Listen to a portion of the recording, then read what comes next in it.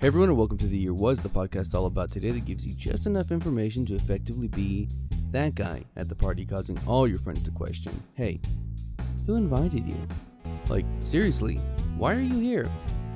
I'm your host, Michael Montalvo, and for the next few minutes we will swim through the river of time to try and find out what makes today truly unique.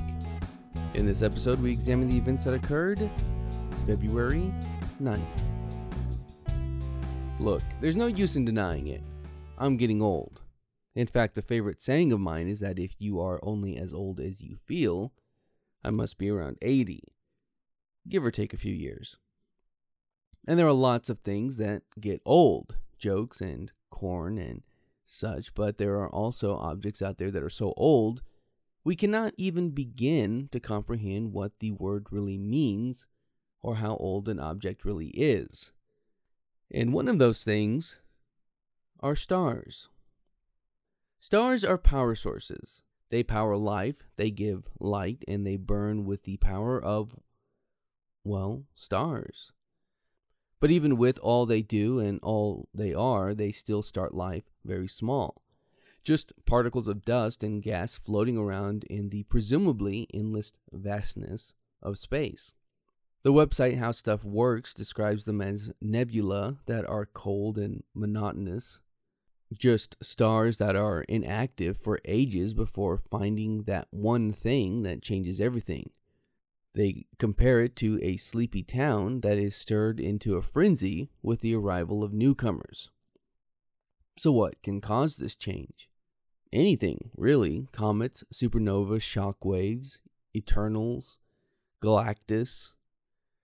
A burst of energy will move its way through the clouds of dust and Alderanian debris and form clumps that form bigger clumps that turn into Nutty Professor 2, the clumps. Joking aside, these clumps start to get bigger and bigger until they start to create their own gravitational pull and begin to pull in more and become stronger. And then, in what is truly an act of patience over millions of years, the star draws in gases, becoming a baby star, a protostar, and it becomes so hot that even Paris Hilton would think that it's hot.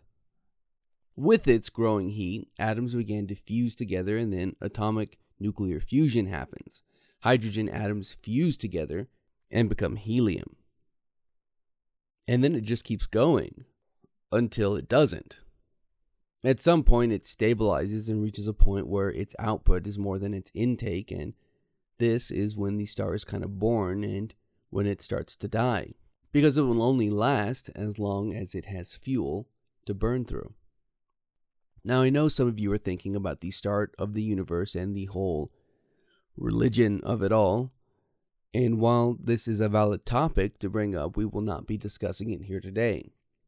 What we will discuss is the discovery by a team of Australian astronomers.